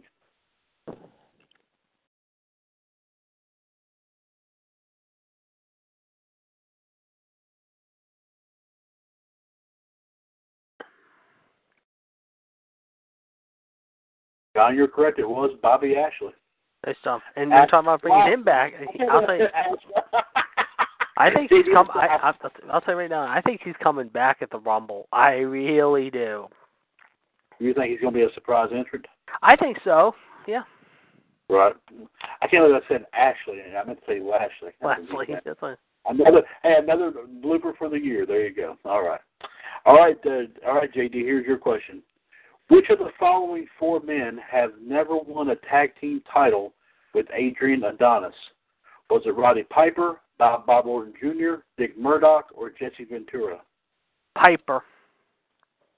It was actually, believe it or not, Bob Orton Jr. I never knew he won with Piper, though. I knew he won with Dick Murdoch when they were in the North-South connection. And of course, then you knew Jesse Ventura, the East-West connection. East-West connection, right. All right, John.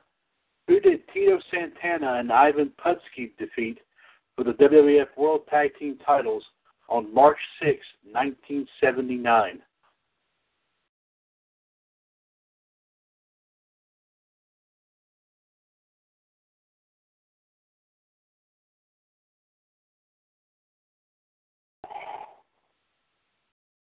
I think I know this one.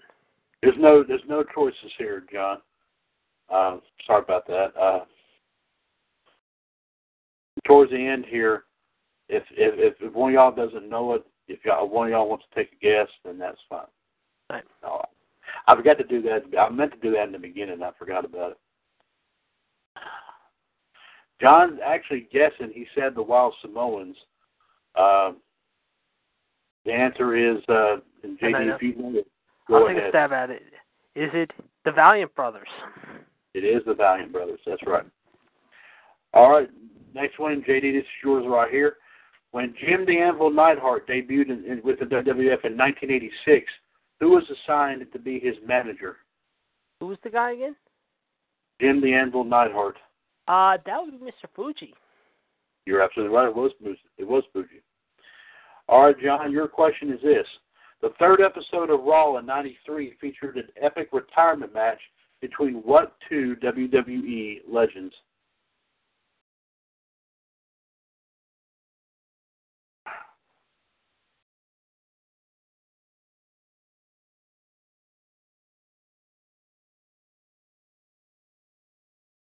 John, you're right. It was Mr. Perfect and Ric Flair. And I think Perfect defeated Flair in that. Yeah, because he said Flair back, and Flair would then show up a few months later, however, in WCW. And then That's right. Flair for the old skit. All right, JD, your question is this. Who did Rick Martel defeat to capture the AWA World Heavyweight title in May of '84? Jumbo Tursada. That's right. Oh God, this one person, I used to see this. This one, it says Happy Fest with Flair and his boxers. It says the flaring of grievances will be immediately followed by the feats of strength. Happy Festivus, everyone. That's great. Oh wow. That's all right, great. John. All right, John. Here's your question. Who is credited for breaking Bruno Sammartino's neck in a WWF ring in 1976?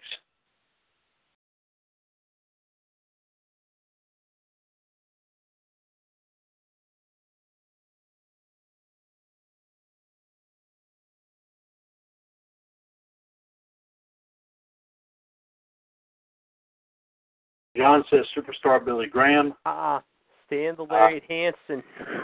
That's it. It was Stan Hansen. Good guess, though, John. I mean, I always thought it was Superstar. Him and Superstar fought a few times, actually, in the 70s for that belt, I remember. In fact, Graham was the one that he won the title off of the year later in Baltimore in April of 77. Well, oh, okay. Because I have the WWE 50th Anniversary DVD, and it's on there without the commentary, though. Oh, all right. All right, JD, here's your question. What recognizable wrestling legend entered the 95 Royal Rumble at number 27?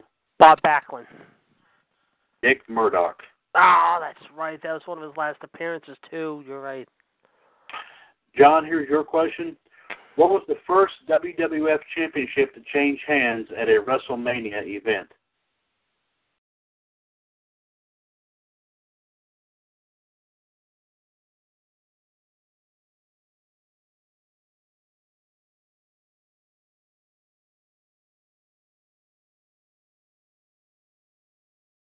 No, John, what was the first WWF championship to change hands at a WrestleMania event is the question.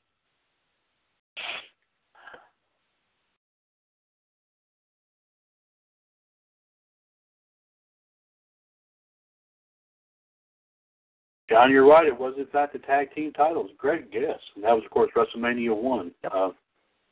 And, of course, had the Intercontinental title match happened a little bit different, that probably would have been the first. Oh, my God. This is crazy. You want to talk about nuts. Despite the fact they've not won a game all year, Browns Hugh Jackson says, however, that he will go jumping in Lake Erie at some point after the season. Holy cow. Talk about a nut job. Yep. Now, JD, here's your question. Who was the referee for the Vince McMahon versus Hulk Hogan match at WrestleMania 19? Roddy Piper interfered with Sean O'Hare, I remember. Was it Shane? Sylvain Grenier. Sylvain Grenier, that's right. I should have known. Remember, I think it was Earl Hebner's son who was the original referee, and I think Vince McMahon took him out, and then all of a sudden he brought because Grenier, if I'm not mistaken, I think there was that No Way Out in that same year. That was the match between Hogan and The Rock. Was the second match between Hogan and The Rock. That McMahon brought Grenier in, Sylvain Grenier in, And, yeah, okay, that's right. All right, John, here's your question. What wrestler worked under the unauthorized gimmick of Batman in the Pittsburgh territory in the 70s? No, this is a true story too, John. I can vouch for this one. I can back this up too. I know some people have heard this story. I can't remember the person's. I know the person's name, but I can't remember. Shoot, I'm gonna sure. I can't remember. Okay, let's see what John says there. Let's see what, and then, yeah, okay. When I said Pittsburgh, I knew JD was going to say something. Yeah, I've heard that story before. That's a legend story around here. Oh, the Batman thing is a legend story? It's not, well, I shouldn't say considered a legend story, but it has been talked about here, though. All right, JD, John has passed. Do you want to crack that? I gotta remember this. I think I've heard the story a few times from some people who know the story. It wasn't Bruno. I remember that.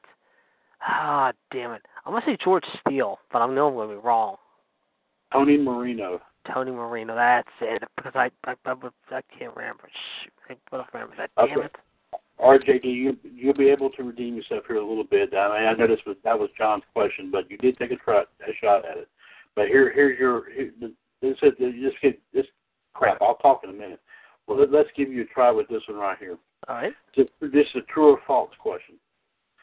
The Honky Tonk Man character was originally supposed to be a babyface in the WWF. What's that? What's the question again? The true or false? The Honky Tonk Man character was originally supposed to be a babyface in the WWF. True. Yes, it was. It was true. John, here's your question right here. At what event did Vader debut for the WWF in 1996?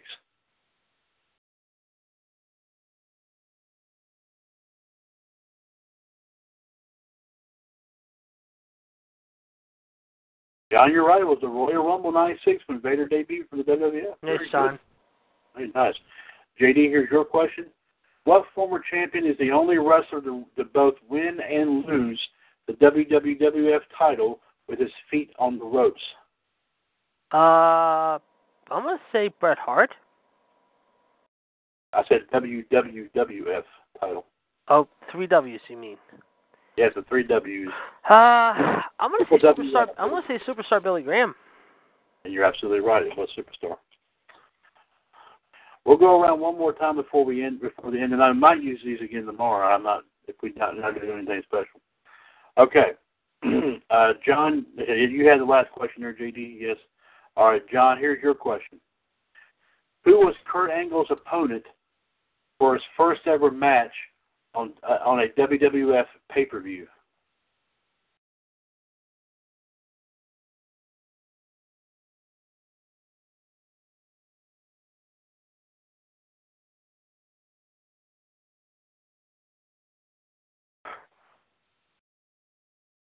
John, you're right. It was Shawn Stasiak.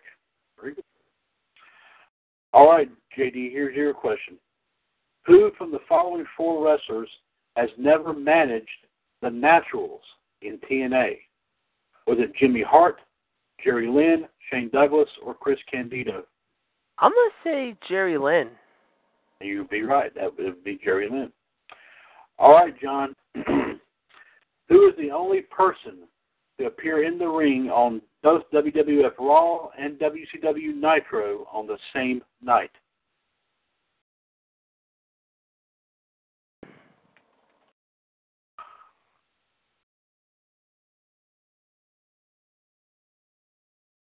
John, you're right. It was indeed Ravishing Rick Rude. JD, you're next. William Steven Regal was fired from WCW in 1998 for refusing to sell for what wrestler? Dustin Rhodes? It was Goldberg. 1998. That's WCW. right. That's right. Yeah, you're right. All right, John, listen very carefully. What wrestler was falsely reported to have passed away in October of 2006?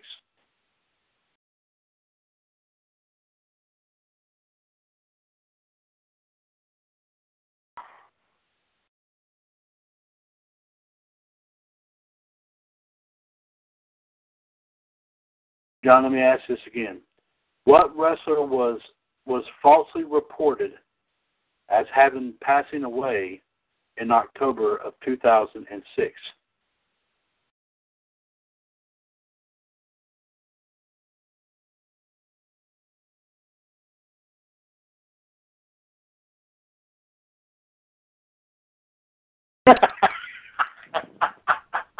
Oh my lord!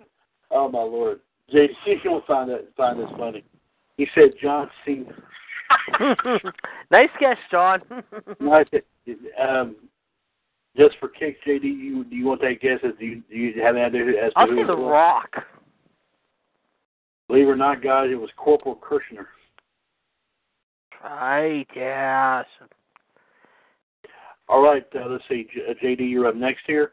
What was Tori Wilson's on-screen name when she first appeared on WCW TV in 1999? Tori Wilson's name was My Legs Wrapped Around You. I don't know. Well, I wish. It's very yummy. You know what? Since JD, I've been doing that to some of the questions I asked John. Let me reverse it a little bit. Let me see if John knows it. John, do you want to take a crack at that question? Go for it, John.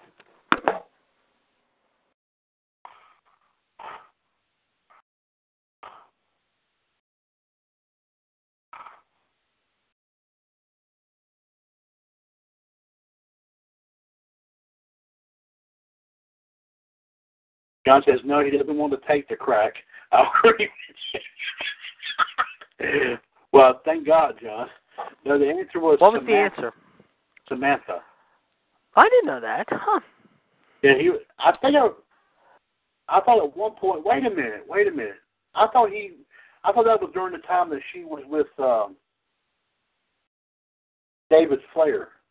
Oh, jeez. I think I'm guessing. I don't know. I'm guessing. Okay, let's see. Okay, John, this is your question. Who did Eddie Guerrero defeat to capture his first ECW TV title?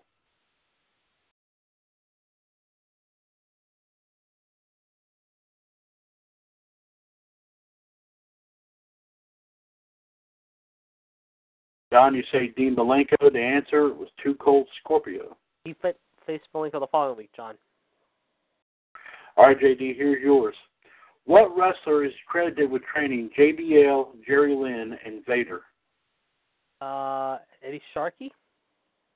Brad Regans. John, let's try this question out right here. On the final episode of Tuesday Night Titans in 1988, Hulk Hogan introduced Vince McMahon and Alfred Hayes to a new health product known as what?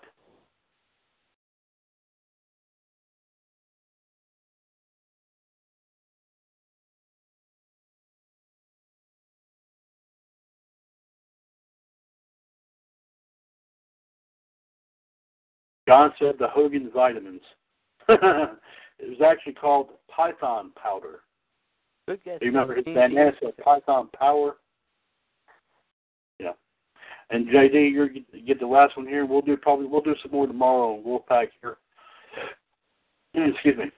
Who was Hulk Hogan's opponent on the first ever episode of WCW Monday Night Nitro on September 4th, 1995? Big Bubba Rogers, Ray Traylor. You got that right, and there you go, here, folks. And we'll go around and do a few more here these tomorrow night. There's some more interesting questions here that I think JD and John will like to take. We'll definitely take a good shot at, and some good answers, and that was given all around here, guys. And John said he said he will see us tomorrow on NWO Wolfpack. He's already left, so we do thank John for coming on here tonight. JD, anything else you wish to add, sir? No, but I think everyone's going to like the closing of tonight. Oh, yes, indeed. And JD will just have a closing piece of music here for you here, ladies and gentlemen. On that note here, I do want to thank the Iceman, Jared DiGirolamo, and the Human Suppress Machine, John Gross, for joining me here tonight for episode 437 of Revolution. Be sure to join us tomorrow night for NWO Wolfpack. More wrestling news and views, more history and birthdays. JD and John may give some more insight as to their thoughts on last night's Smackdown live broadcast, and we'll have some more of these trivia questions here, courtesy of OnlineWorldOfWrestling.com. This is Mr. WCWUS Chad Hinshaw saying thank you very much for joining us here tonight. And, of course, remember, Wolfpack will be, like the episode, will be call ID 138-521-POUND with our live video coming from Future of WCWUS, so be sure to join us in for that. Revolution is a broadcast of the WCWUS Radio Network right here on TalkShoe.com, where we are 2 years older and continuing to be bolder. The radio network continues to be and will forever remain your wrestling connection. Everyone take care out there. Stay warm, by the way. We'll definitely see you in the ring. And, of course, take care of yourselves and each other, by the way, I should say. Stay warm out. Stay warm here tonight. Especially those folks up from Pennsylvania, will be saying an extra special prayer for them. Yeah. Yes, indeed. Take care of yourselves and each other. And as always, here in the WCWUS Radio Network right here on TalkShoe.com. God bless everyone, and have a great evening. JD, take it away, sir, if you please.